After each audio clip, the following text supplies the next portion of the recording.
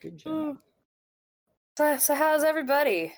How's this pandemic treating all of us, I guess? It hasn't Still infected doing me yet. Yeah. Against all odds, working in retail, still good. That's very good. I'm still in economic limbo, but it's pretty all right. Oh, I know that feeling well. Mhm. Yeah, though I do keep feeling like, I all the numbers are growing, but more and more people are being like super casual, and I was like, yeah, things are gonna get bad soon, aren't they? Yeah, probably. There's pretty gonna be bad. fun. Oh man. Yeah. I love this timely content that will age well for sure. Yeah, I'm sure in 2 weeks there's gonna be like an explosion of things, and this is gonna come out. I'm just gonna be like, well, whoops. Oh, Also, just to get ahead of the buck, rest in peace, Connor Battles. He found out Skate 4 was coming out, and his brain exploded. Rip to Connor. it was a scanner situation, kind of, right? Just whole Mhm. brain explosion. Yeah, it was exactly that. It was horrifying.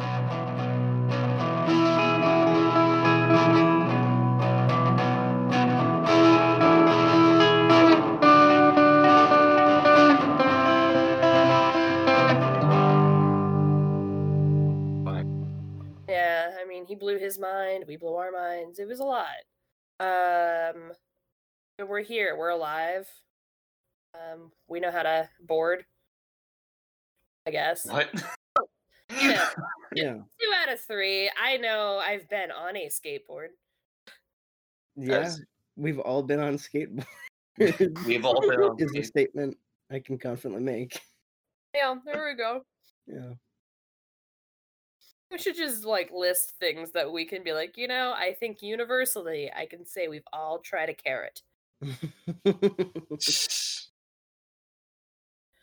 Real low hanging fruit. Mm-hmm. Up the lowest of the low, much like ourselves. And there's nothing wrong with that. It's good to have things in common. Yeah. Yeah, Connor is no longer with us, but Content Nausea is still here. That's right. And you're listening to it.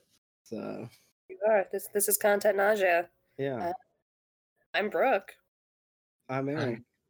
And I'm Miles. Ooh, nice dramatic pause. Yeah. That little half stutter I thought would bring a little more dramatic flair to the show. Mm-hmm. I like it. I think we can start embracing just new ways of introducing ourselves all the time. I think this is a very effective. Well, I tried to the one week. I tried to introduce Connor. Oh yeah, that didn't go for him. He was just more confused than anything. He was having none of it. Connor was not dramatic enough, so we actually we honestly need to figure out a way for listeners to like be in touch in some way. Oh, I put up an email. Hey. Ooh, very nice. I spelled it wrong, but I sent up an email. That's terrific. I spelled it wrong and hit finish, and then I saw it and went, well, I'm not doing that again. Solid effort. Yeah. That's good. Yeah. Yeah, if listeners do want to email us, they can hit us at contentnausea.com, spelled content, NASUEA.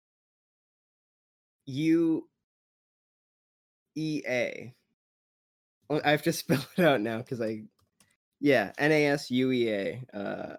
So it's Content Nazuia. Nazuia. That's the new name of the show. Get ready. Get used to it. It's a good thing. Content Nazuia. Nazuia. At gmail.com. That's really funny, actually. Yeah. I like it. Yeah. Oh man. Yeah. Let us know what content you're listening to, and then we'll tell you if it's not a good idea. Mm-hmm. We'll try to read it and maybe respond, but we may even delete it. Yeah. We might send you to spam. You want that to happen? That may be fun for you. I don't know. We could mark your email. We'll sign you up for our favorite newsletters. That's true. Like the New York Post. We'll sell your data, but for free. It's not even selling at that point. It's just donating it. Giving it away. It's charitable data. Yeah. Charitable data. It's free data. Very nice. Gosh. So, how's everybody, and what have you been watching or listening to, or playing or doing? Honestly, low key, not much. Started reading a book. Friend of the show loaned us called Script Writing Bible. Well, that's not words. Script Writer's Bible, which is kind of cool. Is it the first Bible you've ever read? No, but I don't remember which one I read at first. Okay. I just knowing you, I wasn't really sure if that was on your reading list beforehand. On my agenda to read them. Yeah, I know. No, but besides that, just like older music. A couple singles dropped in the recent weeks. That was good. Idols has a couple singles out. That's really fun. Well, not fun. I enjoyed them. They're relevant to the times, quote unquote. But what isn't? And then the Tropical Fuckstorm also had a couple singles a couple months ago, and the lead singer of Emil and the Sniffers, Emil, does guest vocals on one of them. Very good. Besides that, there wasn't much. I almost played Into the Woods. Oh. But I didn't actually get to it. You mean Night in the Woods? Yes, that one. Not Into the Woods. That's I was like, were you gonna watch a musical? Interesting. Starring Chris Pine and Johnny Depp. Yeah. Meryl Streep. I think Emily Blunt's in that. I think so. James Corden. We could just list characters in Into the Woods that I think none of us have seen. I have not. Is CIA is CIA asset John Krasinski in that movie? Sadly no. Maybe in the background. I think Jim Belushi is in it as a tree. I can believe that. Ooh, that'd be good. It almost might bring me around. John Krasinski's in the background just saying "Bomb Venezuela." I do this for money. It's good news. That whole saga is a thing into itself.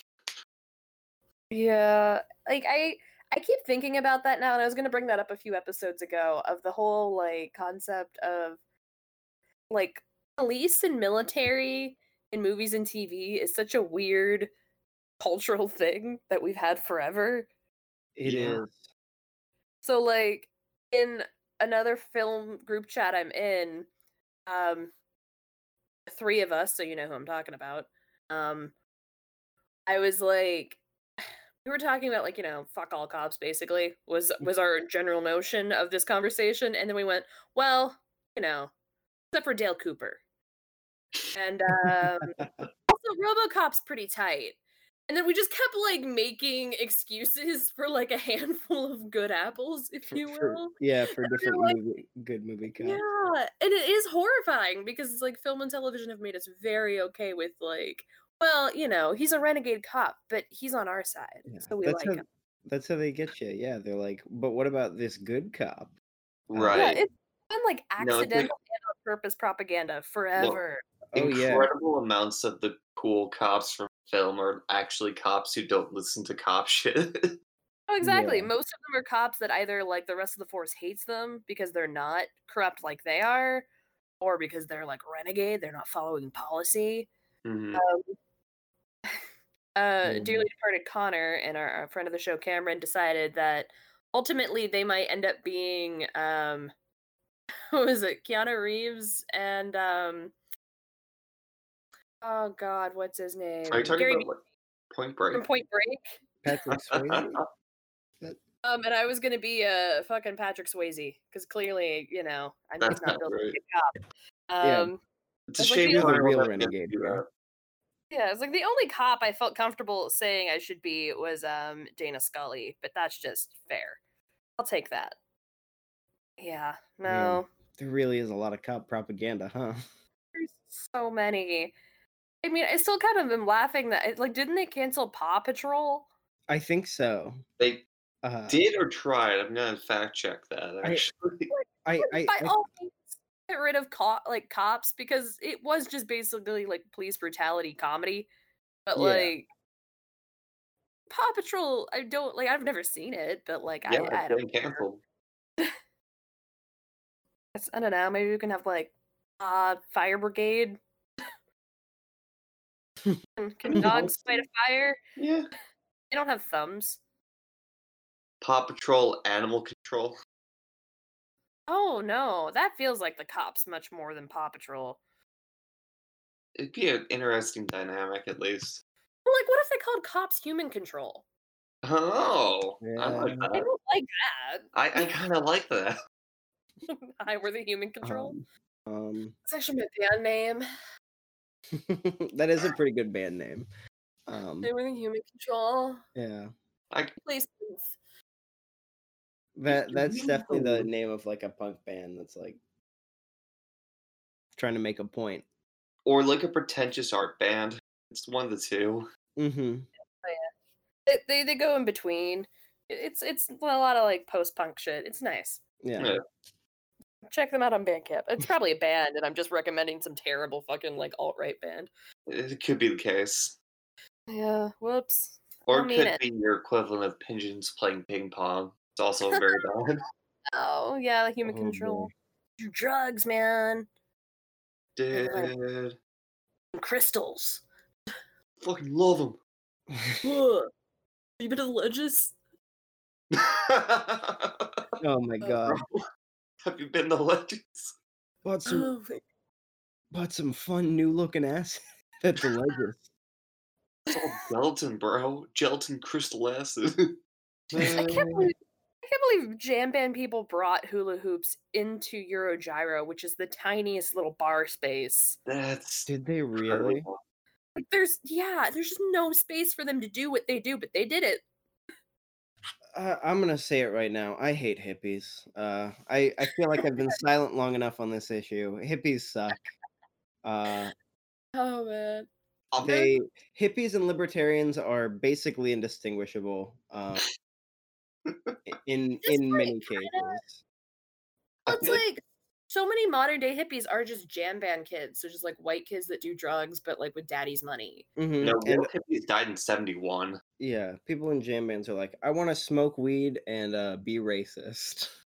Yeah, man. And it's like, don't worry about my tax bracket. Mm-hmm. I wish there was like a stupid Facebook or like social media bingo of every time I just see somebody say, I'm moving to Colorado. Man, I just remember being like 12 years old watching the Dude Tour, the X Games, and like, man, I want to move to Colorado. And I'm like, man, I don't want to live in Colorado.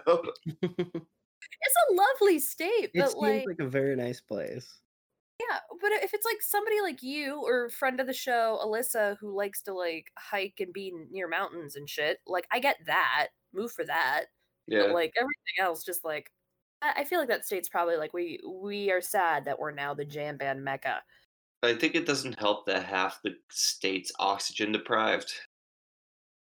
So, what have you guys been up to? Go ahead, bro. All right. I have an obscene amount of things that I've watched.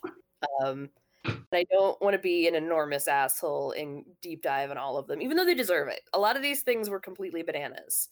Mhm. I was slowing down on movies for a while, and I hate when that happens. All right, we're gonna jump back in. So I watched Shot, which we've talked about before. I watched the Trauma classic, Surf Nazis Must Die. Which is it's fine. I think it's like kind of a lesser trauma in that like the first bit is kind of boring, but really picks up when these surf Nazis who are just neo-Nazi surf gang people.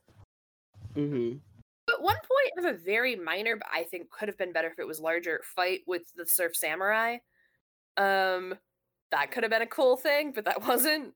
But partway through, they kill this totally innocent dude that's just like trying to walk home, and his mom starts to like go and take revenge on them, and she rocks. Like, so like she just pops up and does this like insane, like she just attacks one of them, and it opens with a scene where she throws one against a wall, and it's a mural of in the Court of the Crimson King, like the King Crimson album.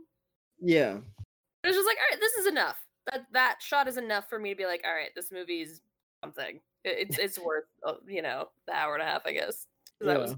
and then she just goes on a rampage when she buys a gun. It's hilarious, like very good. Um, I watched Mondo Kane, which spawned a whole genre, basically called Mondo Kane.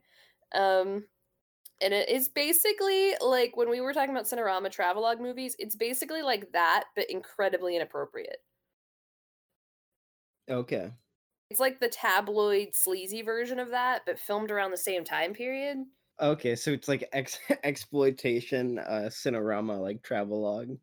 Exactly, and I loved it. It was so good. I don't think everybody would. Like a lot of the ratings on it were very they could go either way. Some of the stuff was incredible. Like just undeniably fun. Um there's this whole segment where they just follow a night of a bunch of Germans just getting fucking obliterated at the bar. But it's shot gorgeously. And I'm like, this is amazing. I could watch this for like 20 minutes, just this.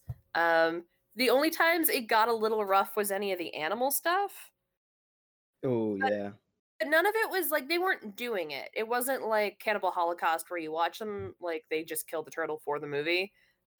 This one, like there was an incredibly dramatic scene where like a turtle was on a beach that had been like nuked, and so all the generations of turtles were kind of fucked up.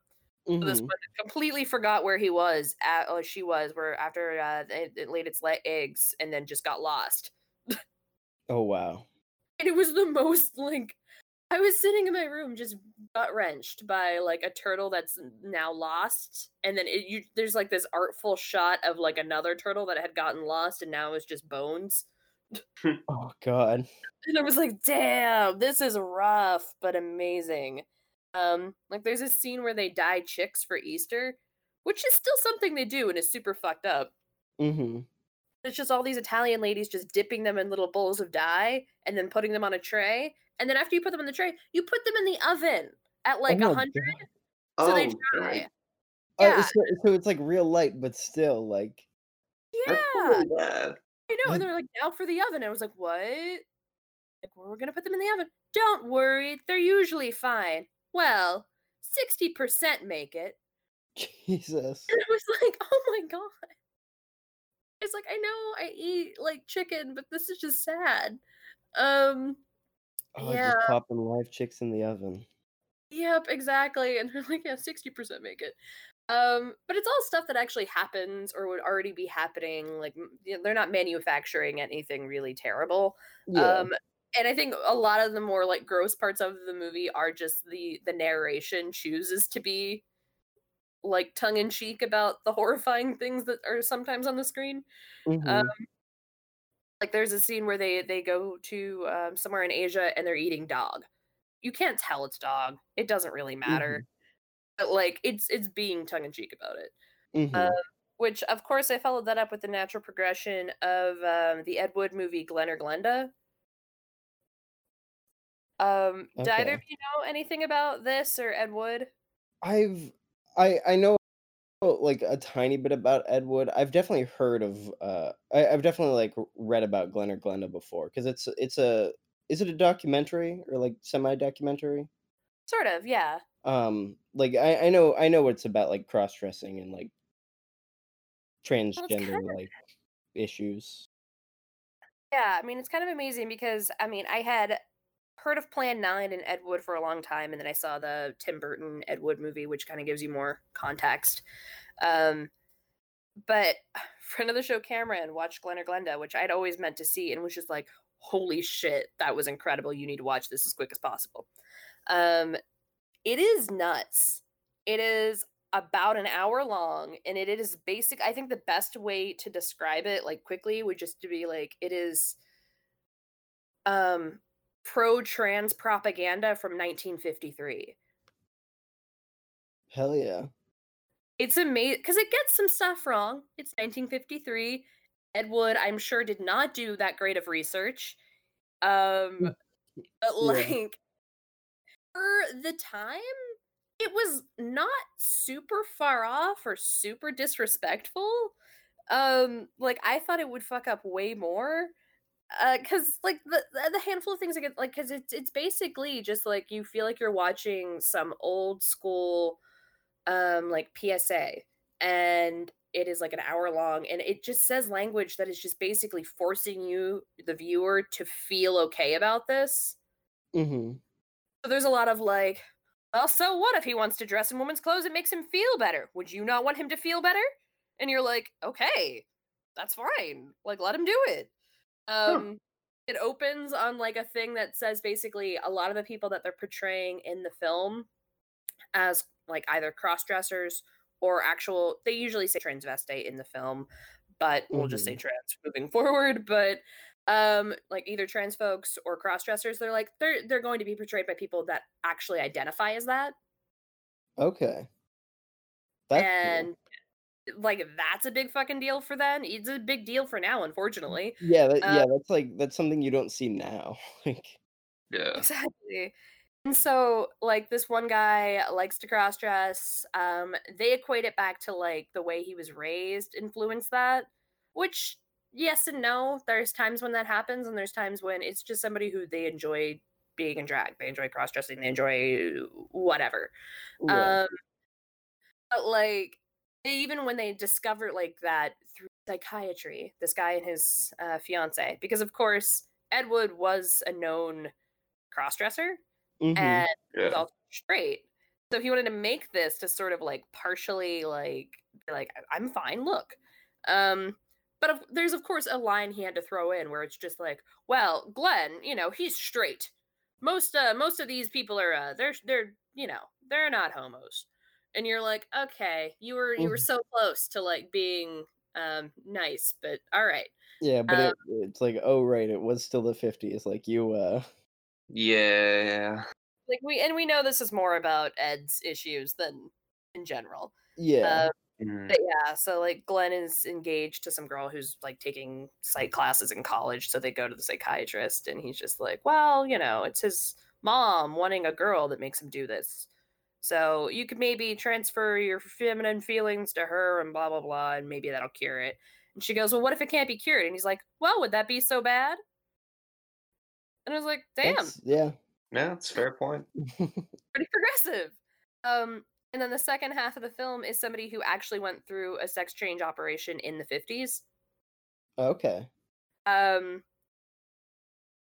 and it's kind of amazing. The tricky thing is they did it from the perspective of somebody who already had traces of both sex and like basically somebody who's intersex. And so it Mhm. made the surgery easier, especially for the time when they really weren't doing that. Mhm. Uh, It made the explanation a little bit easier than trying to say the more complicated version of why other people who might not have those traits might want to do this. Um, but yeah, in general, really sympathetic, pretty good.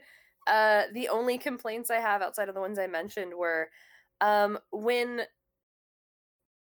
there's the gender reassignment at the end, the goal right after they run through, well, the important thing is that she looks like a woman, so it's really important that she keeps her figure right and knows how to wear makeup properly. And I was like, Mhm. that's not like the role of a woman, but like I got Mm-mm. you. Okay, you're close, you're so close to getting it right. But yeah, I don't know. I've seen some people be a little mad that it gets it a little wrong, Mhm. um but for the most part, really fucking impressive. I do wanna watch that now 'cause that honestly, that sounds like it. I like, for its time and for, I assume, the amount of, like, knowledge that Ed Mhm. Wood had beforehand, like, Yeah, decent. 'cause Like, obviously, there's stuff to criticize and to, like, look back on, but, like, that sounds better than a lot of modern, like yeah. I mean, and it's also amazing because it's framed around the concept of it opens with,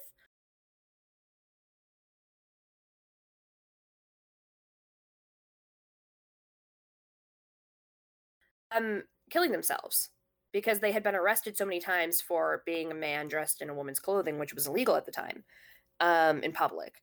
And the cop that's on the scene is so affected by their suicide note just basically being like, "I need to live like this or I should die."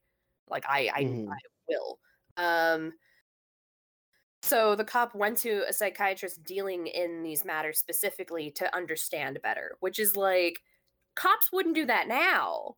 Like Mm-mm. it is such a weirdly like optimistic view of this topic in a lot of Mhm. ways. Yeah, it is an interesting time capsule for sure. That's really interesting. Yeah, and then I followed it up with schlocky horror movie Criminally Insane, where a woman gets out of a psych ward, like a this heavy set woman, and her mom tries to stop her from eating, so then she just kills everybody who tries to get in the way of her and food. Okay. It wasn't great. The concept's pretty funny in the sense that this woman it is just insanity, and the star Ethel Janowiski is amazing because she is just so surly and awful. But yeah, in general, it was okay, but it was also an hour long. Okay. Not too So, bad. and so I will get to the last thing, but the most important thing to me, I knew I was going to be very.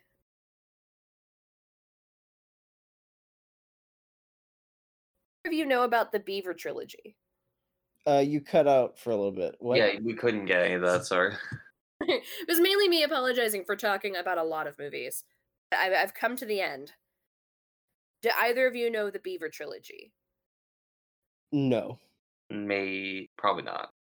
Yeah, it is super underground. I only know what it is based on like had only ever seen like stills from it because it's a kind of a cult classic, but for a long time it was really hard to find.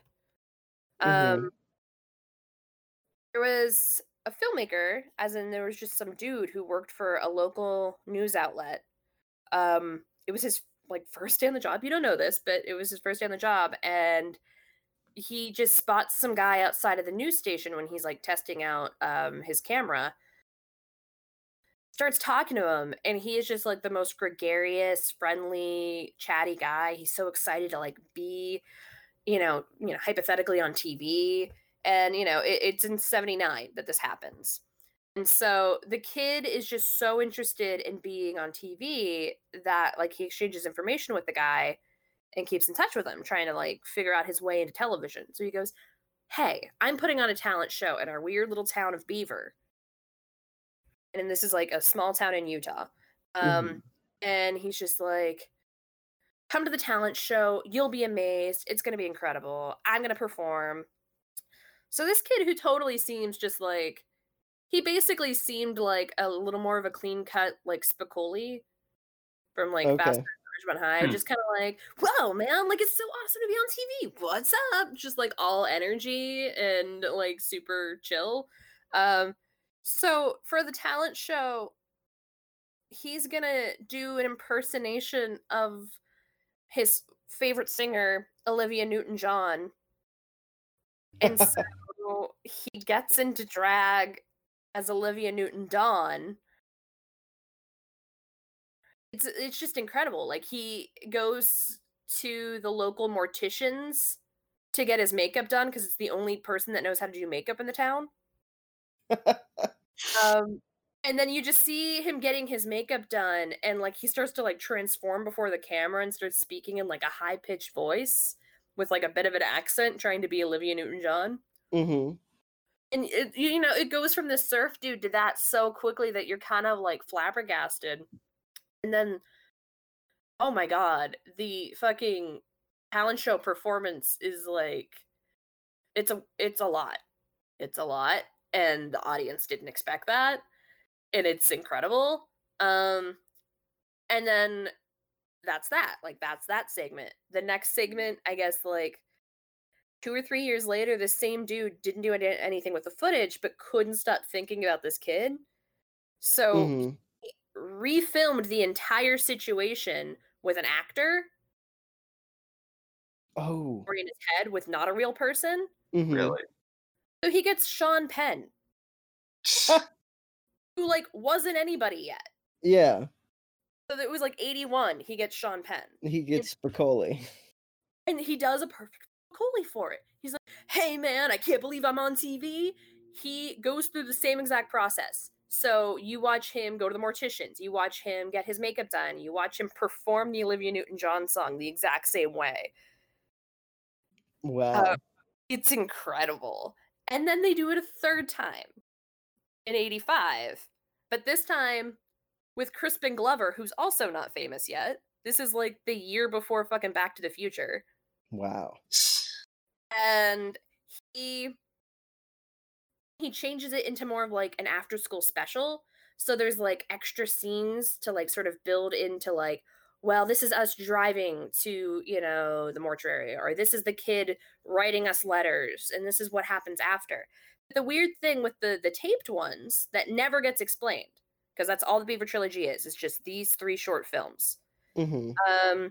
It never gets explained that at the end of the performance, every time somebody that was, a friend or like one of the teachers that helped put on the talent show will be like, you made a fucking fool of yourself.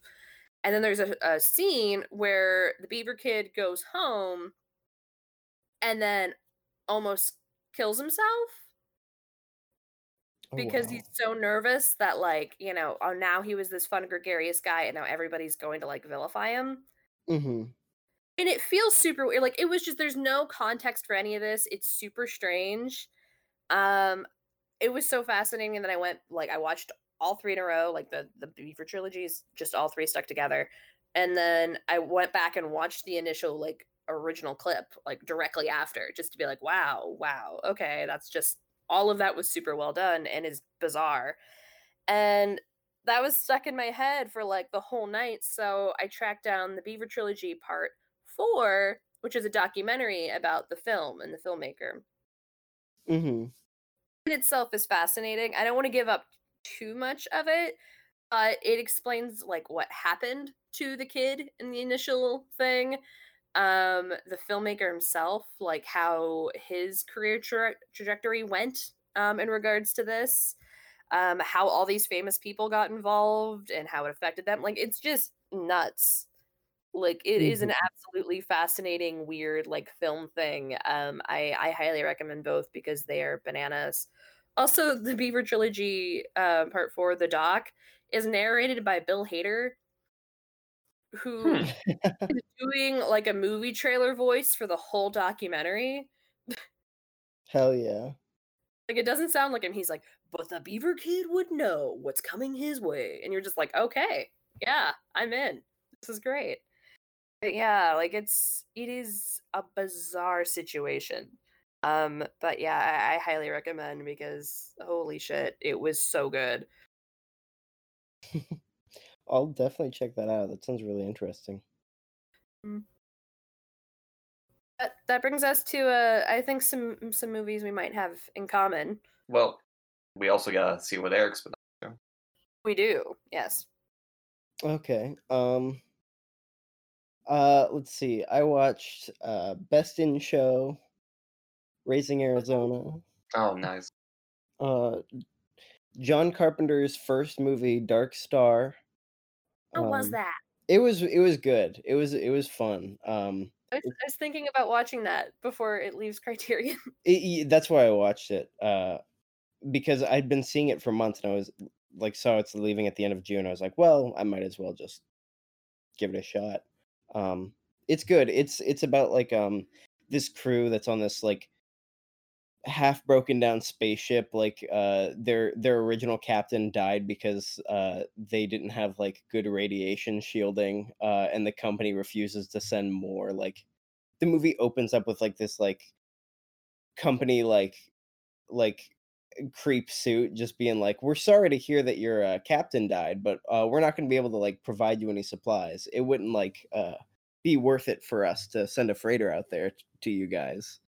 And the script was at least partially written by someone who wrote the screenplay for Alien. Oh, cool. And to me the two big through lines of both of those movies are that your employer is trying to kill you through negligence. Cool. Yeah, so, like, their ship is just continually breaking down. Their job is to, like, uh, blow up unstable planets, that, like, will, like, go off course and destroy other stuff. Um, so it's this, like, four-person crew on this gigantic ship, and they have talking bombs, like, sentient bombs, uh, that they have to talk to and tell when to blow up. Oh, that's Um amazing. Yeah, and so, like, problems arise when, like, the bomb bays keep opening because of a ship malfunction, and one of the bombs really wants to blow up, uh, but they don't have anywhere to put it. Um, yeah, it's fun, it's funny, like, like, there's one crew member who's, like, he's, like, uh, I can't his name isn't his name, he's, like, called, like, Pinback, I think it is, but he's like, "My name's not Pinback, it's like John like something or other." He's like, "I was just, like, refueling the ship, and this astronaut jumped in the fuel tank and killed himself. So they Oh, told me they told me I was part of this crew now." Nice. He's like, "Nobody's called me by my real name in 5 years," or something. But yeah, it was good. It was apparently started as a student film of John Carpenter's, and then, like, it got expanded into, like, a full-length thing, which is I love that with the sci-fi people. mhm. Yeah, like, I love good 70s sci-fi where it's just, like, everything's still pretty analog, it's just it's enjoyable, Mm. um, which is also true of Alien. It was, Dan O'Bannon was the writer for both Dark Star and Alien. Oh, hell yeah. Yeah, no, he's good. Mhm. I watched The Match Factory Girl, which was the finale of Kurosawa's, Proletariat trilogy. Holy fuck, what a dark movie. Just, Oh, yes, it is. like, like, there's a lot of dark humor in, like, a lot of Kurosamaki, but, like, the like, there's like, the humor if you could pull humor out of this movie, it's more like cosmic, like, comedy of, Yep. like, errors, that, like, only, like, I you would say watching as a third party could see, because there's I feel nothing like the funny.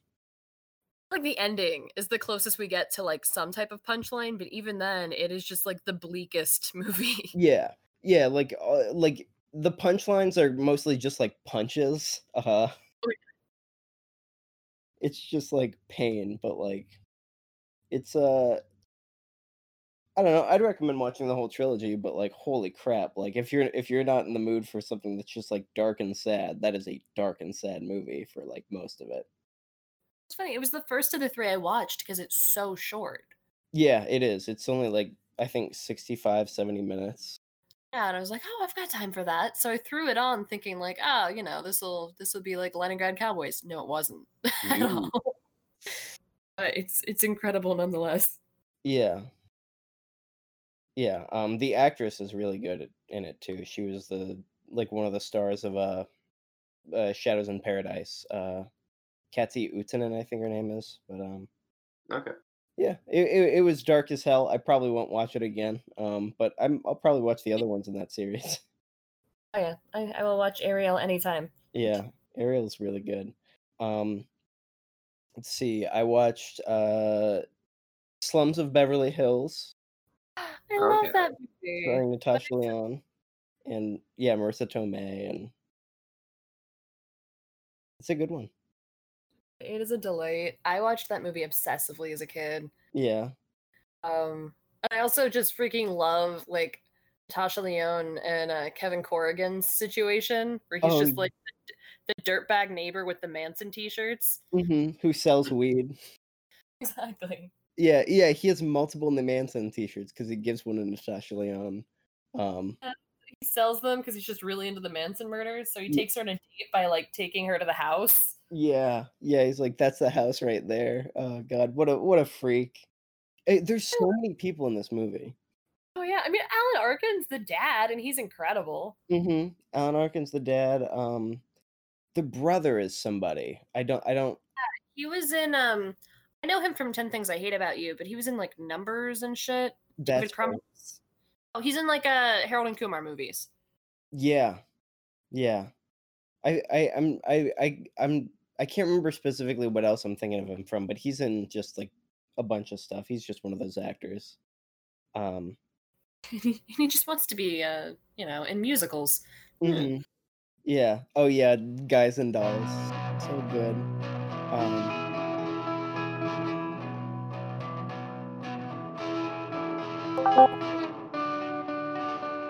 Hello. okay. So what were the Clones Uh Beverly Hills, Marissa oh, Tomei scene. oh yeah, the scene with Marissa Tomei and Natasha Lyonne dancing to Yeah. like funk music and like playing catch with a vibrator was really It is, funny. it is so fucking good. I also love that they speak Itigo in that movie, Mhm. and two of my close friends speak it. Really? So I accidentally learned some of it. So now when I watch the movie, I'm like, oh yeah, I I, got it. You like it's so fucking stupid, but I love it. yeah, I was like I could kind of understand what they were going for, but I was like, wow, this is like I wasn't sure if they actually made up a language for this movie. I don't know if it came from that or what, but Itigo is like it's like Pig Latin but more complicated. Mhm. And I told my twin cousins about it because they wanted to have a secret twin language, and they're like, we're on it," and then they learned it. That's cool. That's fun. Yeah, that was a good one though. It does kind of weirdly make an excuse for Alan Arkin groping Marissa Tomei right at the end. It was a very 70s excuse. Sometimes people are lonely. Like, Yeah. Yeah, it's okay. like Marissa Tomei said that. It's like, all right, Marissa Tomei, that's not it's not great, but like I don't know, it's part of the movie. Um and then other than the stuff that we're all going to talk about, I watched Mary Jane's Not a Virgin, I Was a Teenage Serial Killer, and her short Sarah Jacobson's short Bra Shopping. Oh, hell yeah. I've seen 2 out of 3. Does it come with a short? The Blu-ray comes with like 4 or 5 like shorts Oh, that she did. hell yeah. I've never seen those available anywhere. Yeah, yeah, I didn't literally didn't know they exist until it was like on the disc and like there's like yeah, just like a list of like 5 or 6 things. Um yeah, Bra Shopping, it's literally a movie she made like right after Mary Jane's Not a Virgin Anymore, like right after filming it. She like had one bra for the entire filming of the movie and then accidentally destroyed it in the dryer. So it's her going with her mom to the mall to get fitted for like an actual good bra. Oh my god. It's That is it's it's very sweet. that is phenomenal because that is a deeply female experience. Yeah. As I was watching it, like there's a point where like her mom, because she's like in the dressing room, like filming herself in the mirror, just like trying out like this bra and like talking about how it feels and like how it feels to like have an actual good fit bra that doesn't like hurt her. Um, Oh and my like, god. sorry, I'm just like deeply enthused by all of this. Keep going. it's really cool. And then her mom comes in and they're just like talking about it, and it's like, yeah, this is like a mother daughter sort of like a just like an experience that they're having together. I not that anybody needs to know this, but my mom is very different chested than I am. So she never took me, but she's like, my sister will take you. So I had to do bra shopping with my aunt. There was we had a whole day of it. It was a thing. Um, Mhm. that's a thing that girls have to do. Yeah. Yep. So great. I love that. I need to see that.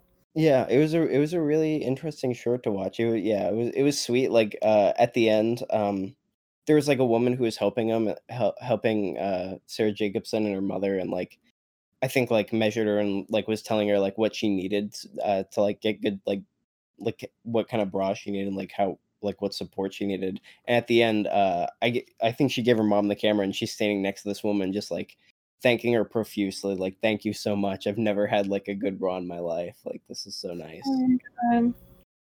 Oh, I love that so much. Mhm. Yeah, yeah, that was really cool. But yeah, I watched Mary Jane's Not a Virgin Anymore, and I Was a Teenage Serial Killer, both by Sarah Jacobson, uh, who was such a cool filmmaker. She was the cool, like, I want to be her so bad. I love everything I've seen by her. She did like a little like 10-15 minute short that was about the making of The Fabulous Stains. Oh my god, I love that movie. Oh my god, I love this girl. What the hell? Yeah, and like just like how chaotic and weird like every part of The Fabulous Stains is. Like all the fucking weird people who are involved in it. Both I can't believe Laura Dern's in that fucking movie. Yeah, Laura Dern, Diane Lane are like these like 14-year-old punk singers or punk in a punk band, and I still dream of having a band that covers their main hit, Waste of Time. hell yeah.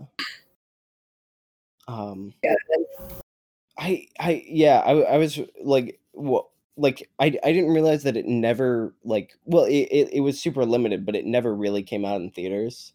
Um and like when it did, it was I think up against like a Star Wars movie. Of course. Yeah. Um and like in the thing, though, like most of the people who were in the movie have not seen it. Like I think like one of the members of like the Clash or the Sex Pistols said that somebody taped it on TV and sent it to them because it started airing on like a Night Flight, which was like a big block on USA for like underground shit. Oh, cool. Yeah. Yeah, I remember hearing about it when I was a kid, and then I was on a mission to find it for years. Mm-hmm. And I finally did, and it was like, I loved this so much, and I want to see it like all the time. Oh my god. Yeah, that movie needs to be more readily available. Yeah, I have it on DVD. It came through the exchange, and I was like, I'm absolutely fucking buying that. Like, there's no chance. Yes. Yeah, yeah. Sarah Jacobson's just really cool. Like, um, I feel like I've been mostly focusing on the short films that I've seen on the Blu-ray because they're so wild to me. But like Mary Jane's Not a Virgin Anymore is like, or one of the coolest like movies I've seen. Dealing with like politics of like sex and like it really goes into politics of sex like in a punk scene, which is interesting. It's like, and it's mixed gendered, which is amazing. I mean, like, we know we're talking about sexual politics, but I feel like anytime I see those movies, it's still from a male perspective, or it's mostly men, and then there's like a girl. Yeah. Yeah, and I mean, for a movie to be like talking about like to emphasize like, oh, you should be communicating with your partner and like figure out what you like, and also like, cause like if a dude doesn't listen to you or like try to like accommodate you, like, don't fuck him. Like, Exactly. I loved her talking with her like coworkers about like she had so many questions and they were like, oh yeah, blah blah blah, just like there to be helpful, not like to make fun of her exactly. Like it's just like, oh yeah, let's talk about this. yeah, they're like, because yeah, like, I was talking about this like similar topic the other day. Like, no one tells you like how things are supposed to be. Like, so like like being able to talk with like fellow coworkers or like fellow like young women about that is like honestly like an idea that I haven't seen executed in like probably any movie. It is one of my favorite topics in the entire world, and I think unsurprisingly, I've been that friend for a lot of people. Not even like a whole like well experienced thing, especially when I was like really young, but it was like first chapter book I read more than once was Everything You Ever Wanted to Know About Sex But Was Afraid to Ask. Mm-hmm. As like a kid. And so like I would be that like person that so many of my friends would just be so confused and scared about shit, and to be like, please don't be. Ask questions. What do you want to know? Yeah. Like, because everybody should feel comfortable all the time about like the things going on in their life and around them, whether or not they want to take part. Mm-hmm. Yeah. And yeah, like, oh, it's just like, so good to see that. yeah, it's really cool. Like we talked about it a little bit the other day. The scene where she's talking with the punk girl Erica, and she's like, "You're not a loser if you masturbate," and then the girl's just like, "God no, you're a loser if you don't." Like, it's so funny. I think I said this to you right after that I freaking love that like one of the top reviews on Letterboxd is my girl Mary Jane jacked off on her work's rooftop. And I was just like, yes, that makes me so happy. Yeah. God, it's a really good movie. I definitely recommend Mary Jane's Not a Virgin Anymore. It is free on Tubi, if anyone wants to watch it. I recommend for all, especially dudes, listen to ladies for like an hour. Yeah, it's good shit. So, like, yeah, it's the kind of movie where you watch it and you're like, damn, I can't fucking believe this person like didn't have the chance to like make a bunch more movies. I wish she did. I can't believe she like passed in 2004. Like she Yeah, was so young. she was like she was like 33 or something when she died. Yeah, she should have had like a nice long career. Yeah. Yeah, she's like people like I've seen a lot of comparisons to like Richard Linklater and Kevin Smith. Mhm. Uh and all the comparisons to Kevin Smith are like fucking bullshit. Kevin Smith is famous forever and super rich, but Sarah Jacobson died. Yeah, I mean, like I Like love a lot of USQ things till the day I die, but like she should have been famous if he got famous. Yeah, they're like like I don't know. Clerks is good. I'm not gonna get into like an argument of like Oh, I don't. like is Kevin Smith bad, but I don't defend no. the other ones for other people. I think Clerks is great. Yeah, but at the same time, I don't really give a shit about Kevin Smith. That's totally fair. Yeah, I think a lot of people have strong opinions on him. I think if those movies don't work for you, they don't work for you. Like I like that, and I like Jay and Silent Bob. Those are both great. Dogma. I like Dogma. I like Chasing Amy. Yeah, it's got its issues, but there's good there. Yeah, he does really have his moments, but like just because Those I keep seeing people in '98. I mean, I'm not gonna lie. I just watched his most recent Jay and Silent Bob movie, and I had a delightful time. But that's just because I am like well versed in the View Askew situation. Dearly Departed Connor and I got real into those around like same age. And I guess that's just one of those things that we both were like, yeah, this is just now a thing that I like forever, I guess. Then Cameron tried to get into it later and was just like, this is fucking terrible. We're like, you know what? That makes sense. It makes sense for you as an adult watching these for the first time. Yeah. But yeah, this movie, Mary Jane's Not a Virgin, it's one of those movies that like you kind of wish you saw as a teen. Like, absolutely. Yeah. And this, when I saw that movie, it was kind of just on a whim. I didn't even really know what it was. I knew her other movie though. As a Teenage Serial Killer, which you also watched. Yeah, like I'd seen that and I really liked that. But yeah, I hadn't heard of this, and I watched it and it was just like, holy shit, how is this not more famous? How is this not beloved? I would have gone crazy for this as a kid. I'm going crazy for it right now. Yeah.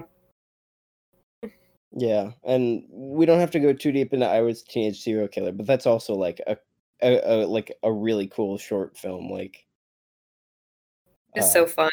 Yeah, it's a great concept too. yeah, just this 19-year-old woman just starts killing people, uh, killing men who are like shitty. Like the dude who like this one dude like took off his condom while they were having sex, and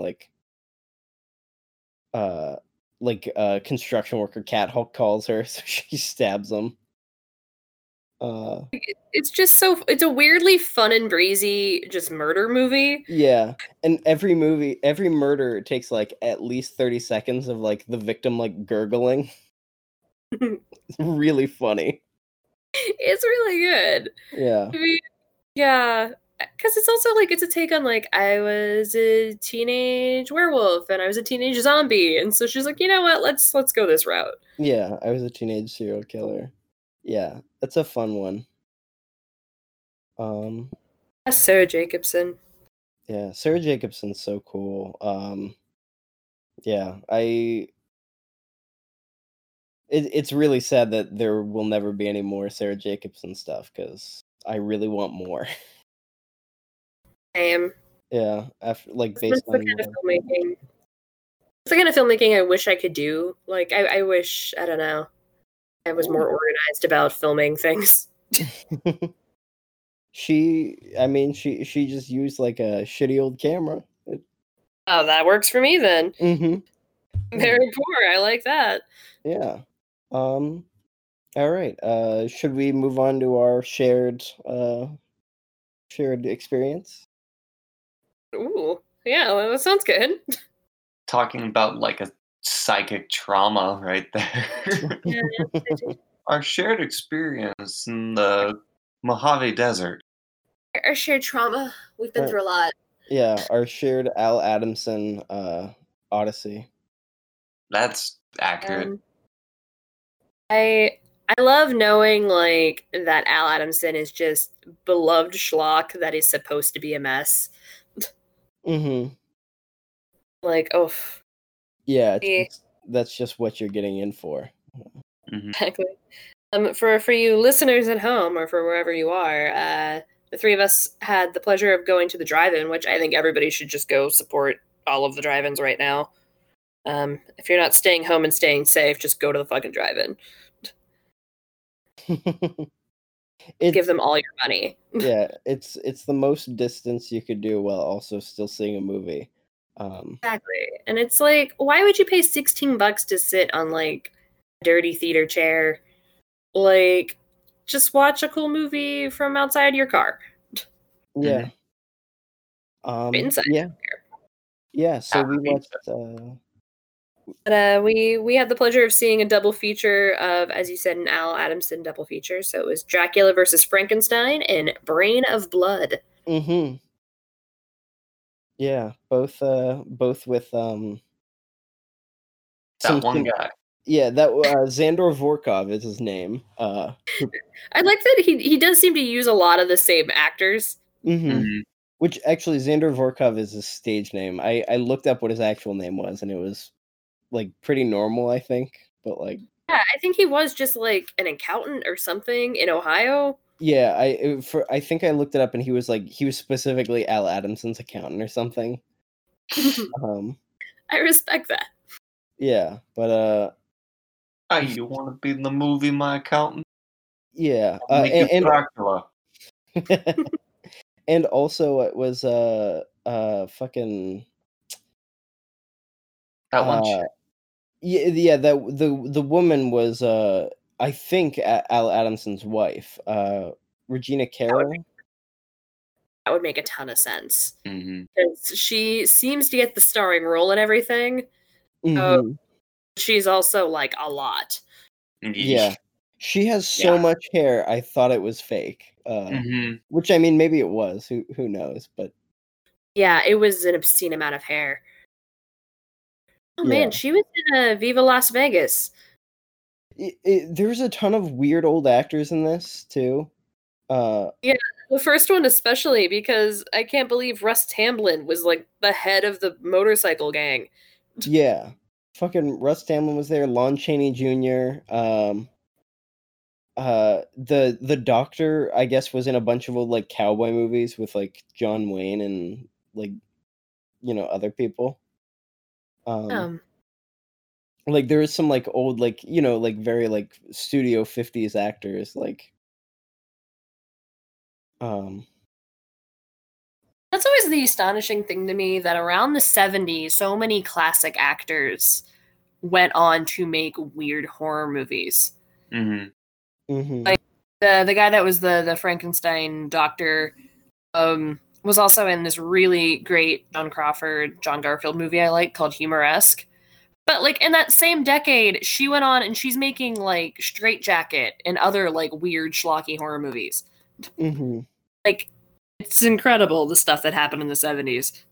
Yeah, it really is interesting. Like so many 50s actors, like I don't know, like something changed and they couldn't make the transition quite. I guess because the studio system crumbled. Well, yeah. You're no longer under contract, so good luck. Yeah, so they just started like getting in these weird like C horror movies, like.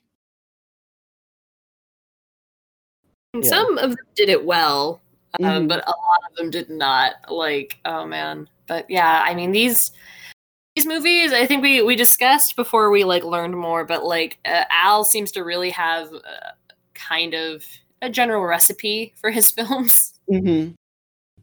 I thoroughly enjoyed that they all had like some of the same actors as we discussed. There seems to always just be like a random love story that takes like 2 minutes to happen. Yeah. There's a mad scientist. There's weird pseudoscience that gets explained for a lot of the movie. Yeah, the scientist loves talking about his pseudoscience. Oh, of course. Like, it doesn't go further than like vague. Like, I'm going to complete my serum using like your trauma reaction, but like, at the same time, won't stop talking about it.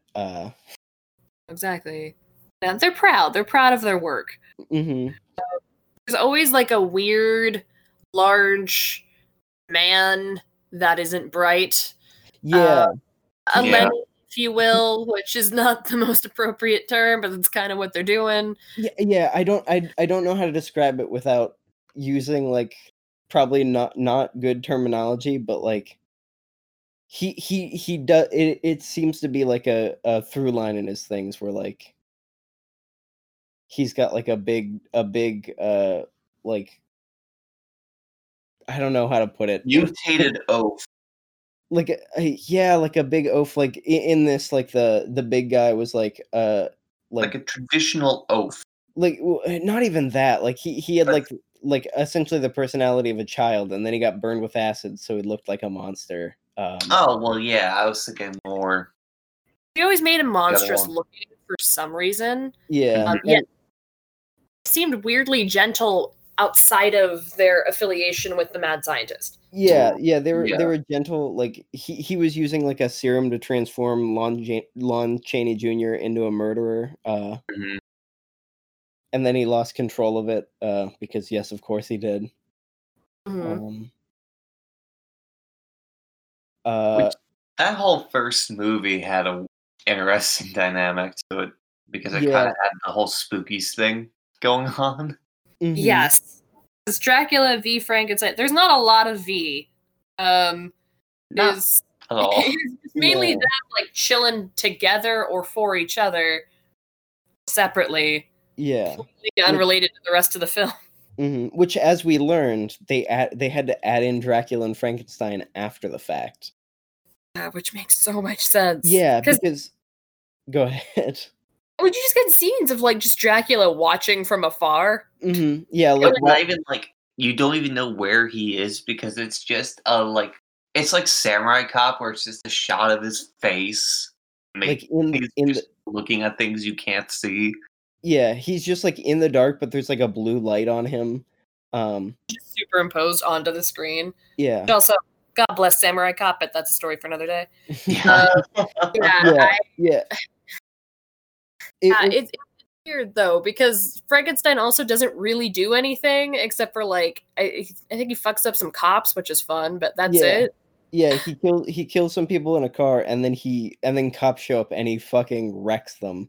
And this was after like 30-40 minutes of the last Frankenstein's monster scene. And when Mhm. that happened, I was like, right, there's a Yeah. monster just out in the woods. Yeah, And you like, do keep forgetting Frankenstein's a part of this.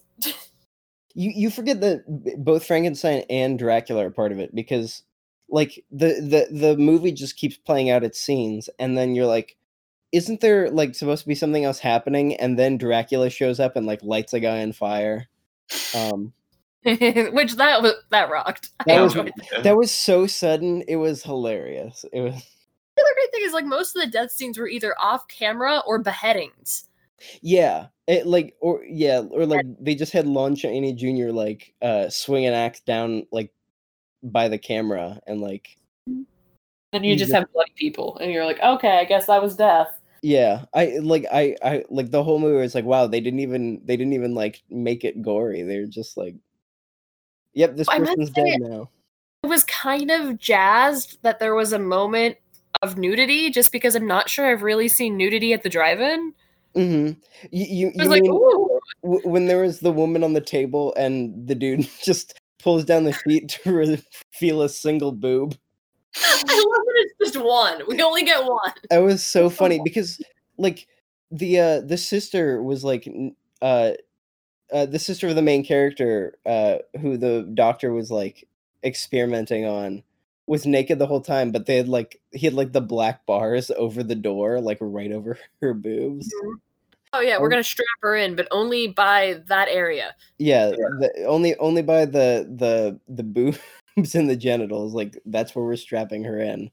Um, I was like, "They're making such a specific choice not to show nudity here," where, like They will elsewhere. yeah, Yeah. yeah, they did it in, like, a throwaway part later, which I think Dracula might have been part of that, which might be Yeah, which is really very funny. I yeah. also just love that it's just one. Maybe they got contracted for one. Mhm. Uh, Yeah.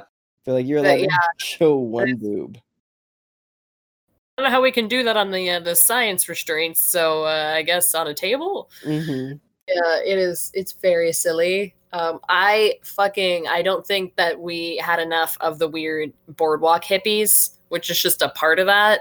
Like, she Yeah. just goes to this fucking hippie club, and it just Mhm. says like they have just pot spray painted on the wall, Yeah. so you Yeah, know they're I hippies. That was so funny. Where yeah, inside the bar, it just says "pot" on the wall. Incredible. Yeah, And then like they drug her coffee, and then she just starts going crazy. Oh yeah. yeah. She's like, "I'm on a bad trip, man." Like, Mhm. Yeah, so she just is, dumb. like, dancing around and then, like, yeah, passes out, and this weird '70s, like Sherlock Holmes dude who's wearing a turtleneck and a medallion the whole time. It's More than like the the smart medallion, it's hippie. like a bone and bead necklace. That's right, it was like a bone and bead necklace, god. Just Probably like even some more than bullshit freaking frenzies with or this something. mustard turtleneck. Yeah. I It love it. Yeah, it was like middle-aged dude '70s culture. Like, he had, like, a bachelor pad, he called it his pad. Um, Like, yeah, I know all these cool hippie kids. I'm, God. knowledgeable. I'm smart. People come to me. Like, all Mhm, right, you weird adult man. Um, Never explained how he had money.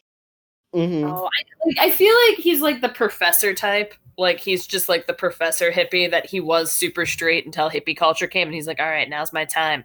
Yeah, that's what it kinda seems like. Yeah. Uh, And props to the hippie Strange, who had a terrific poncho. He wore most of the movie. he did. Um, Uh, uh Poncho and striped pants. uh, and then, what was it? The movie, like, it opened with, the main character's sister being, killed by Lon Chaney, Jr. And then it went into a Vegas musical number, by the main character. Luggage. It was about luggage, which is the weird. It was not a bad number either, but it was about No. luggage. Yeah, it was about luggage, and then there's a point that still bothers me is she tells her, like, backup dancers, like, "Oh, I'll meet you in my dressing room," and then the next scene, she's in LA talking to a cop. Yeah, they never. Like, there's definitely stuff that, like, got cut out of the original movie that I wish we could have seen that movie too. Yeah. I wish there was like a weird Vegas showgirl / hippie boardwalk. Mm-hmm. Yeah, it seems like the underlying original movie was like a supernatural kind of mystery because the doctor was working on that serum or whatever, but then they turn him into like the long lost Dr. Frankenstein's like great grandson. Like, Yeah. Oh my god. No, there's literally like a 5 or 7 minute scene where it's just Dracula and the descendant of Frankenstein basically shouting exposition at each other in a room. yeah. It's just like, you're this. Ah, yes, I am. Mm-hmm. And then when like Dracula's like I like you're gonna complete your serum and like you're gonna help me because I want it, and the doctor's like, I know no fear, and then Dracula points his ring and like just lights a piece of cloth on fire, and immediately the doctor's like, well, okay, never mind, like I'll help you. I think that's another good example of one fear. Mm-hmm. Yeah. Oh, it really is. That the greatest of films, greatest of comics. Yeah. I can't believe we haven't even touched on Asbo the Evil Dwarf. Oh, my yeah. god, yeah. He's been in so many things. The Was running incredible. plot line of both films. Mm-hmm. He's Yeah, so he was just though. like, yeah, he was just like a troublemaker in like both of these movies, just like just coming around stirring up shit. Like he was in Thunderdome. Yeah. Can't believe he's in Freaks. He's in The Other Side of the Wind. Like what a career. He also was like alive for a really long time too. Yeah, wasn't he like 80 something like when he died, you said? That's Yeah, impressive that's a for nice long a life. little Mhm. person to live that long. They usually have no That's problem. Yeah. exactly, especially in that era, because we didn't care about the health of people that were not like everybody else. Mhm. He was in a 1928 film with Lon Chaney Sr. and then That he is was so cool. and then I looked it up. This was Lon Chaney Jr.'s last movie. Really? Yeah, Mhm. So Wow. makes some sense. yeah, the Angelo Rossito is the guy's name. That's really cool. He was in so much.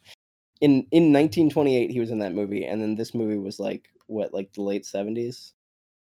Or That's what I mean. Like or anybody who can do shit like that for that long that's great. yeah. He was in Doctor Mhm. Dolittle. Oh wow. Yeah. Yeah. Show on Earth, Cecil B. DeMille. That's Mhm. amazing. Good for Prolific you, little Angelo. Yeah. guy. But yeah, he was like the Carnival Barker ticket taker for Dr. Frankenstein's like House of Freaks. I still, yeah, you've Or brought it up before, but that is the best part. The eat your yeah. dollar.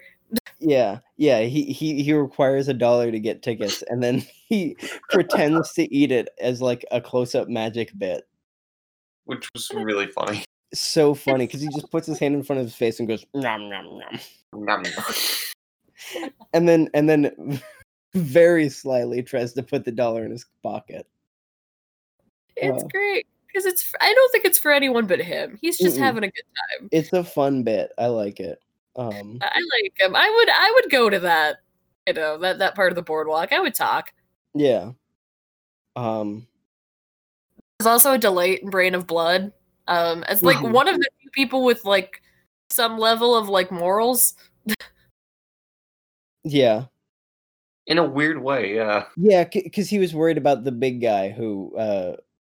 It's like that was my only friend. Mm-hmm.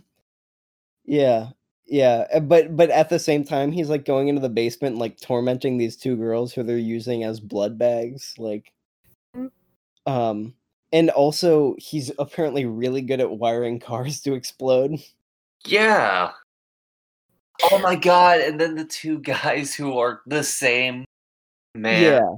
Yeah, so Brain of Blood starts off with like this like leader of a fictional country dying. And so they go to this mad scientist who will transplant his brain into a new body. And it goes all fucky. And the scientist has a guy chase after like the like servants, I guess, of this like leader whose brain they're transplanting. Mhm. And the guy who goes after him looks exactly like the guy who's like kind of the main character for the movie. They look Which is- so similar. Yeah. There was a good second where I wasn't sure if it wasn't the same guy. Yeah, they kept cutting between like both of them driving like two separate cars, but they'd cut between them, and I'm like, I'm not sure which one we're looking at right now. The only thing that helped is one had a hat. Yeah, That was And an all-white outfit. oh, that's true. There was a lot of all white outfits. It was a bold move for when you're running through the woods. yeah, yeah. They're like running through this weird brush. Just grasping children. Yeah, just like finding a child and being like, well, I guess he's hanging out with me now. Like, Yeah, could they have like let the child kidnap go. a wild child in the middle of the woods Yeah, This is our kid now, and we're gonna make out right around him. mhm, and yeah, then abandoned yeah. forever.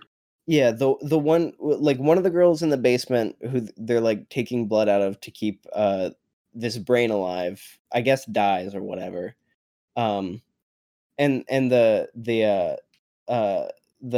dwarf, I don't know if that's fine to say, but and Angelo Rosito, he takes this woman and chains her up somewhere else. So the second woman that they're like holding captive manages to escape, but just escapes further into this basement. It's a deep basement because she just keeps walking. Yeah, she walks for a while. She finds some rats. It turns into a very light version of The Descent. Yeah. For this love that- woman specifically. She finds like other people. I am still pissed that there was just some weird dude in the basement they could have just used. Yeah. Well, Yeah, he was just being a creep down there, like also chained up, but just being a creep. no, I You think no, like he a was spare man barking. in the- I think the implication was he had a dog brain. Well, then he's right through a new human brain. Yeah, Like yeah, they could just pop a new human brain right in there. yeah, exactly. Yeah, You know, actually, wait a second. Yeah. that really like that was bugging me as I was watching it because I was just like, I think that the nice big man deserved to be around. I feel bad for him. Yeah. Gore or whatever. Yeah, he seemed sweet. There's just a bunch of awful hicks that like wanted to steal his toy. Yeah, and also throw battery acid on him. Yeah, Awful. And then he's like, yeah, he's not my friend. I just use him. Yeah, that was Like- sad. Yeah, fuck the doctor. He's a jerk. Yeah, the doctor was a piece of shit. Yeah. Oh yeah, he like tried to kill like the leader's like servants so he could control the leader basically, and like gain control of his country. which I mean, Yeah.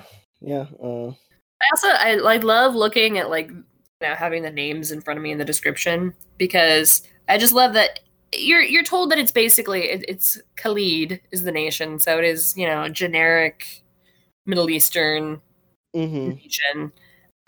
Amir is the leader who dies. But, like, and then it goes, it's up to Amir's friends, Bob and his wife Tracy. Yeah. Bob and Tracy are not from Khalid. They're both No. extremely white. It's Bob Yeah. is extremely supposedly from Britain. yeah. And it feels weird to just then transplant these two blonde people to be like, high up members of this Middle Eastern nation, but all right. Yeah, because originally, our Dracula Xander Vorkov is there as Muhammad, who is like Amir's servant, or like I don't know, like, He's one of his higher ups. pretty brown face, but like otherwise sort of respectful. Yeah, like I couldn't tell if it was brown face or if he just didn't have the white makeup from Dracula on. Honestly, Good point. Yeah, I don't really know what he looks like normally. Either way, not a culturally sensitive movie. By Well, it is the 70s, but you kind of get what you get. And the next thing is they seem to like have respect for the nation itself and the leader. Like it wasn't anything like that, but it just definitely was just like, all right, you're just picking like general brown people. Like you're not no specificity. Yeah, like Yeah. this guy's name is Mahab, and you're like, okay, and then he dies in a fiery car crash. Along with all the other non-white people. Yeah, And then of course we transplant the leader's brain into a big white guy. Mhm. Oh yeah. Than a little white guy. Maybe. Mhm. Yeah, then a little white guy. Yeah. Um, It's just, yeah, it's impressive. I just want to say props to the part that maybe made me laugh the most outside of making out over a passed out child. yeah, while they're holding it. Is I'm sorry, I'm very tired and weak because of my rat bites. And then he sucks out, I don't know Oh, what. yeah. Like, what are Oh. you supposed to suck out of a Yeah, rat bite? yeah, I forgot that he was sucking on her rat bites, Which and then they fell in love. No wonder they fell in love. How romantic. Yeah. But he's, ever like sucked out rat bites for me, though I've never had that problem. But Yeah, like in this universe, rats are poisonous. I don't. I guess. it's like not what you're supposed to do for snakes either. Like that's all bullshit. Yeah, none of it works, but it was really funny. It made me laugh really hard. I enjoyed that quite a bit. Oh, help me with this. Okay. Yeah, and then after he sucks out of her rat bites, they fall in love. They just grab a kid who's running around and sort of hang out with them, because he was running away from the big monster with the Amir's brain in it. Then they make out while the kid is passed out. And then he just leaves her and the child. All right, you're never gonna see me again, but good luck. Yeah, you never see her again. The movie doesn't think about her for one more second. Or the kid. Yeah. Oh, yeah, we just fuck them. They're in the woods. Mhm. The Good kid was never explained. He probably lived around here was my thought, and they're just like, well, you're coming with us. Like, let him go home. Yeah, that's all. I kept thinking that too, where it's just like, yeah, okay, like keep him in his care for a second while you like make sure the monster's away, but like send him home. Yeah, it's like, do you know how to get home? Cool, go there. Like, yeah, they carried him further from wherever he's from because they were like on some fucking like. No, they were on top of the mountain. Yeah, like there's no way he lives up there. He's down. He's down in the weird brush. Yeah. Yeah, but honestly, they were both really fun to see at the drive-in. Both of these like bad movies. Oh, for sure. And I'm glad it had a decent crowd. Like I wasn't sure what kind of would come out for that. And there was like a family and like just there was a couple families, which was surprising. Yeah. I also love that the people on the drive-in radio just kept going, "You want some more schlock?" Like they know. They know what Al Adams is. Yeah. Like they When I returned the radio we rented, the guy there was like, "Oh, how bad was that, huh?" Oh, that's so cute. Yeah. No, that's. I think those like I so hope in this like drive-in renaissance that I hope continues beyond just now, but like people realize how awesome drive-ins are. But that they keep doing older movies, especially movies that were often made for the drive-in. Yeah. A lot of our best really weird horror movies are from the drive-in era because they would make a lot of money. Oh yeah. Do you have gore? Do you have nudity? Come to the drive-in. Yeah. And I want that to happen again. Yeah, late night drive-in, just like, just this nasty old movie from the 70s. Like, yeah. I don't need to see like the newest Marvel movie at the drive-in. I want to see some weird old gore. Oh yeah. Yeah. It was a good time. Yeah. I just keep checking out like showtimes and stuff at the drive-ins just to see if they're like changing it up, and like unfortunately this weekend most of them are doing that Garth Brooks bullshit. Perfect weekend to be out of town. Yeah. A friend told me about she was looking into doing it soon. And like she kept sending me showtimes and so many were really good. But then some were terrible where it was like Zootopia and something else. And I'm like, why bring that back? That's not been. Yeah. There I guess for the. Yeah, I guess for the kid money, yeah. But there's we went to one of the drive-ins in Warren. There's a second one that has 3 screens. Their showtimes are Jaws and Jurassic Park, like the Kent one's doing, or Ravenna technically, and then Grease and Footloose, and then Shrek and Despicable Me. I want to see Jaws at the drive-in so bad, especially because it's the anniversary and Jaws rocks. But Mhm. like, I kept seeing them do the whole Grease Footloose one because the Kent one did that like 2 or 3 weeks ago, and I tried so hard to get Connor and Cameron to go because I was like, I don't fuck with Footloose. I think it's overrated, but it's fun cheese. Mhm. Grease, I love, and the fact that I could watch Straight It at the Drive-In being sung while at the drive-in is just warms my heart. I want that.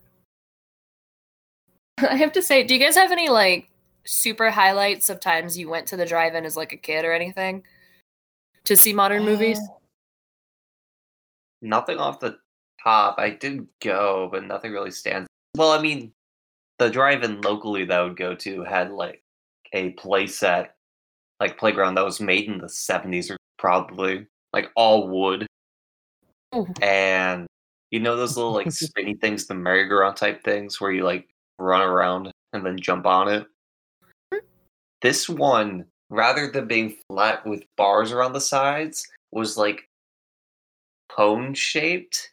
So it was like a 45-degree that would meet at the top and with like boards nailed into it to hold on to, and then a foot deep trench around it. It was horribly dangerous. Oh, that sounds Super fun cool. though. I hate that my brain just goes to I should find a merry-go-round. It's my first thought. I love spinny rides. Give me some spinny. I'm trying to remember what I saw as a kid at the drive-in. I saw one where the later showing was one of the Pirates of the Caribbean movies. Those are surprisingly good. I wonder if they still hold up because I loved the first one as a kid. The first one, I think, still like as far as those movies go, holds up pretty well. But it's been a while since I've watched it. Man, that was like I think about 2007. My family used to go every once in a while, but that was like the most memorable to me. My first drive-in ever was a double feature of Mystery Men and the remake of The House on Haunted Hill, so The Haunting. Hell yeah. Cool. They were both really fun movies to watch in the drive-in. Mhm. I've seen some other dumb ones. Like I was just thinking the other day that I actually saw the third American Pie movie, American Wedding, at the drive-in. Saw the House of Wax remake with Paris Hilton. I saw Freddy versus Jason. I saw a lot of dumb things, like at the. Yeah. I still maintain like the best stuff I've ever seen at the drive-in was always old stuff. Like when I got to do the horror one it is some drive-in in Ohio that I need to remember the name because it was the coolest one I've been to so far. But at the end of the season, they'll do a bunch of horror movies, and a lot of drive-ins will do that because October is usually the end of their season. But they pick good things to marathon. So we had like Thing, Halloween, Nightmare on Elm Street, and The Exorcist. That's cool. That's a good 4 one. films. We were there till like really fucking late. Yeah. And it was us and like 2 other cars that stayed to the end. Mm-hmm. It was worth it. It was terrific. Like I wish places did that stuff all the time. Yeah. Yeah, which it seems like now we a little bit are getting there, which I really like. Because I don't know, it feels perfect for the drive-in to just go see an old horror movie. The friend that was telling me about movies was just like, "Oh, the Kent one's playing Beetlejuice." I was like, "Fuck, what? When?" And she meant the actual theater. And I was like, "Oh, no, I want to be at the drive-in." Yeah. Mm. Yeah, so I highly recommend drive-ins. I think it's just the beginning of a drive-in summer for us. So hopefully, everybody will hear more of our drive-in takes. Yeah, Garth Brooks can get fucked. With his drive-in bullshit, taking over the drive-in for the weekend. I mean, country folks need something to do. Yeah, watch Brain of Blood. Yeah, should. I'm sure we'll go back there soon. Maybe the Kent will have something fun soon. All right. I do have one question for you guys. What's up? Which was the better movie?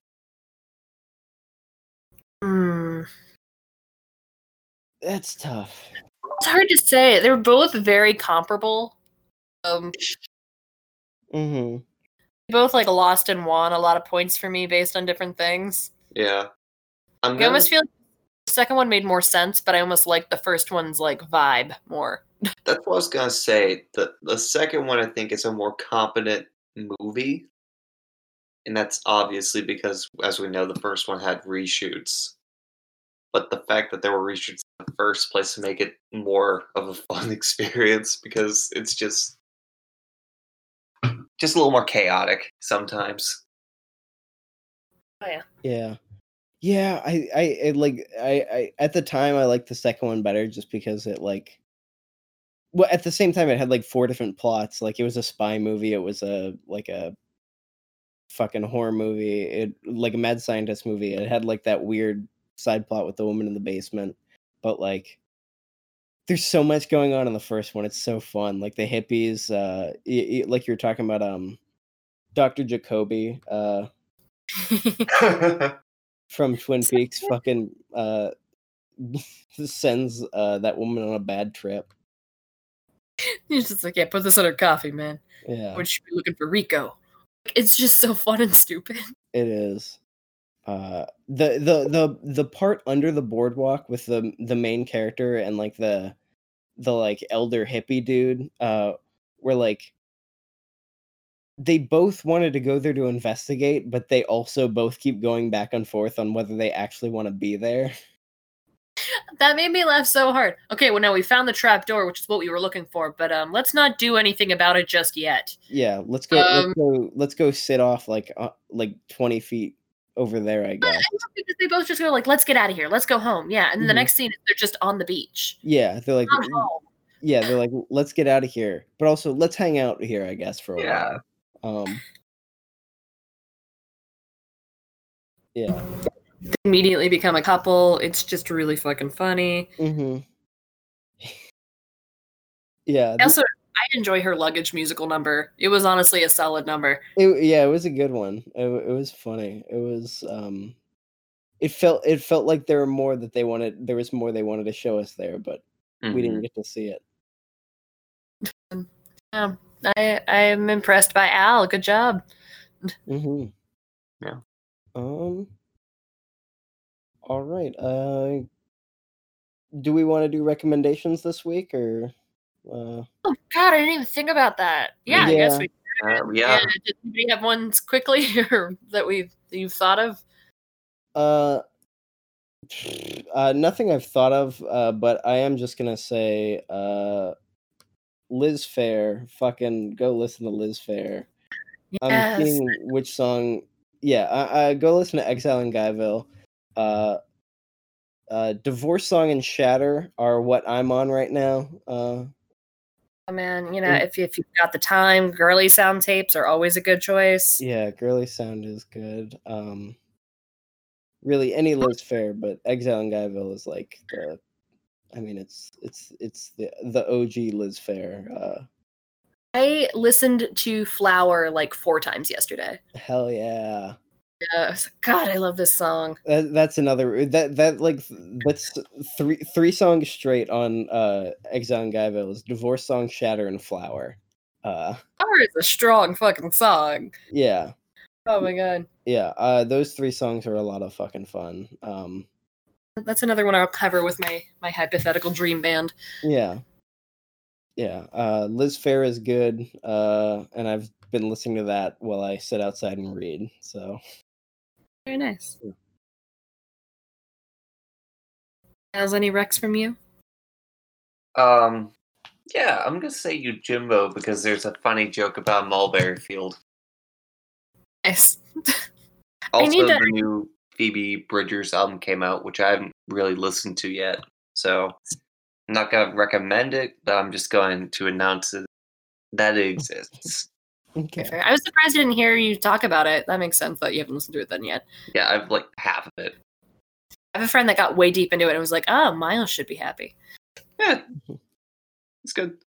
But no, actually, in all honesty, Yojimbo is really actually a funny movie. It's that classic trope where you have two not great like parties, so to speak, or gangs ruling a small town.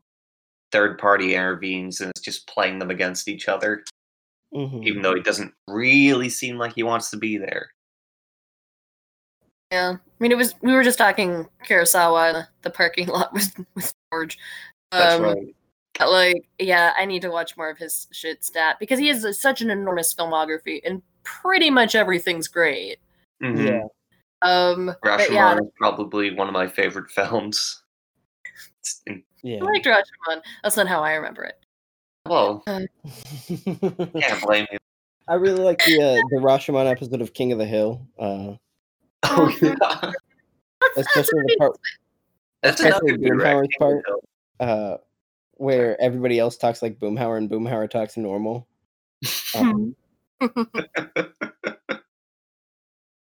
Guys, that's like one of my favorite Simpson jokes is Homer, you liked Rashomon. That's not how I remember it. Mm-hmm. But it's they do great film jokes in The Simpsons. They do. When they're like, we're gonna go see an R-rated movie, Bart and Fink. Bart and Fink. I want to see Coen Brothers movies. Yeah, that it is very funny to think about The Simpsons going to watch Bart and Fink. That's actually fun. Yeah. Which the Coens love to have John Goodman just going fucking crazy, but I fucking love him in that movie so much. I'll show you The Life of the Mind. Oh, it rocks. God.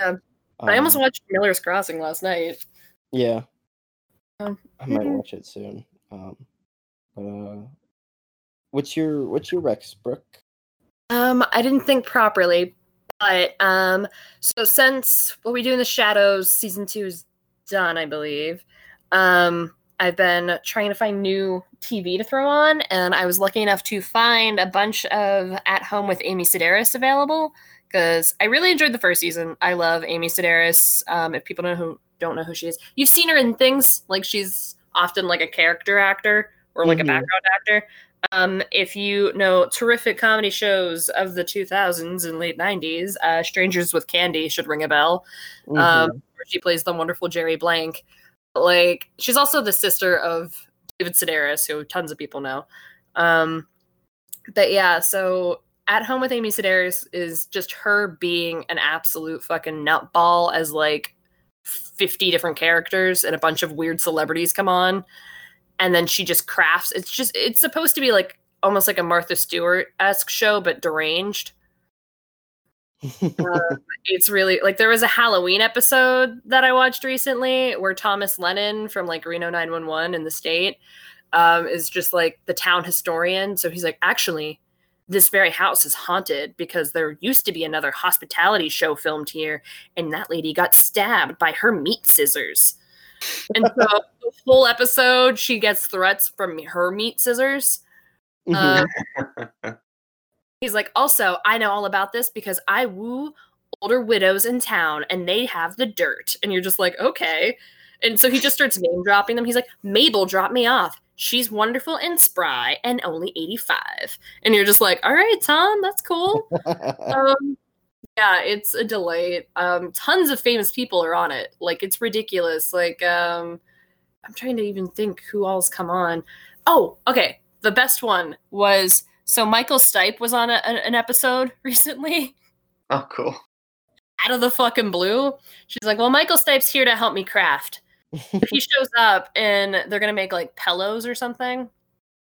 Oh, they're going to make party hats. That's it. And he's like, yeah, I mean, I like crafting. I think my favorite thing are tassels. I really like tassels. And he's just his soft-spoken self. And she's like, that's great. That's great. He's like, actually, I wrote a poem about tassels. Would you like to hear it? He just does a whole poem, like very seriously about his joy of tassels, whether they are on like a fun ruffle pillow or on nipples. Tassels are great. Yeah, and then they make party hats and then wear them, and then he's just done. Like, he's gone for that part of the episode. Like, it is a delightful and ridiculous program, and the episodes are like 20 minutes, so it is just like some fun brain candy. Yeah, so Cool. that's my rag. Watch some At Home with Amy Sedaris. Hell yeah. Well, I guess that'll do it for us. It's been a show. I would like to say in memoriam for Connor Battles. Yeah, I rip was about to ask, when big are rip we to holding the memorial? I'm sure next week will be fine for our memorial to Connor. I'm sure nothing will interrupt that at all. No. Yeah. Yeah, thanks for listening.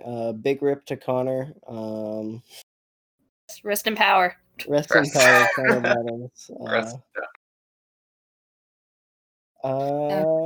Yeah, I guess So that's it. it's been Content Nausea. It's been Content Nausea. If you want to email us about what you've been consuming or listening to or watching, email us at contentnazuia@gmail.com. Email will be in the description so you can learn how to spell it. Because I will not fix it. There's no need to. If you really want to contact us, you got to work for it. Yeah. That's right. Yeah, I think that does it for us. Goodbye. Bye. Bye.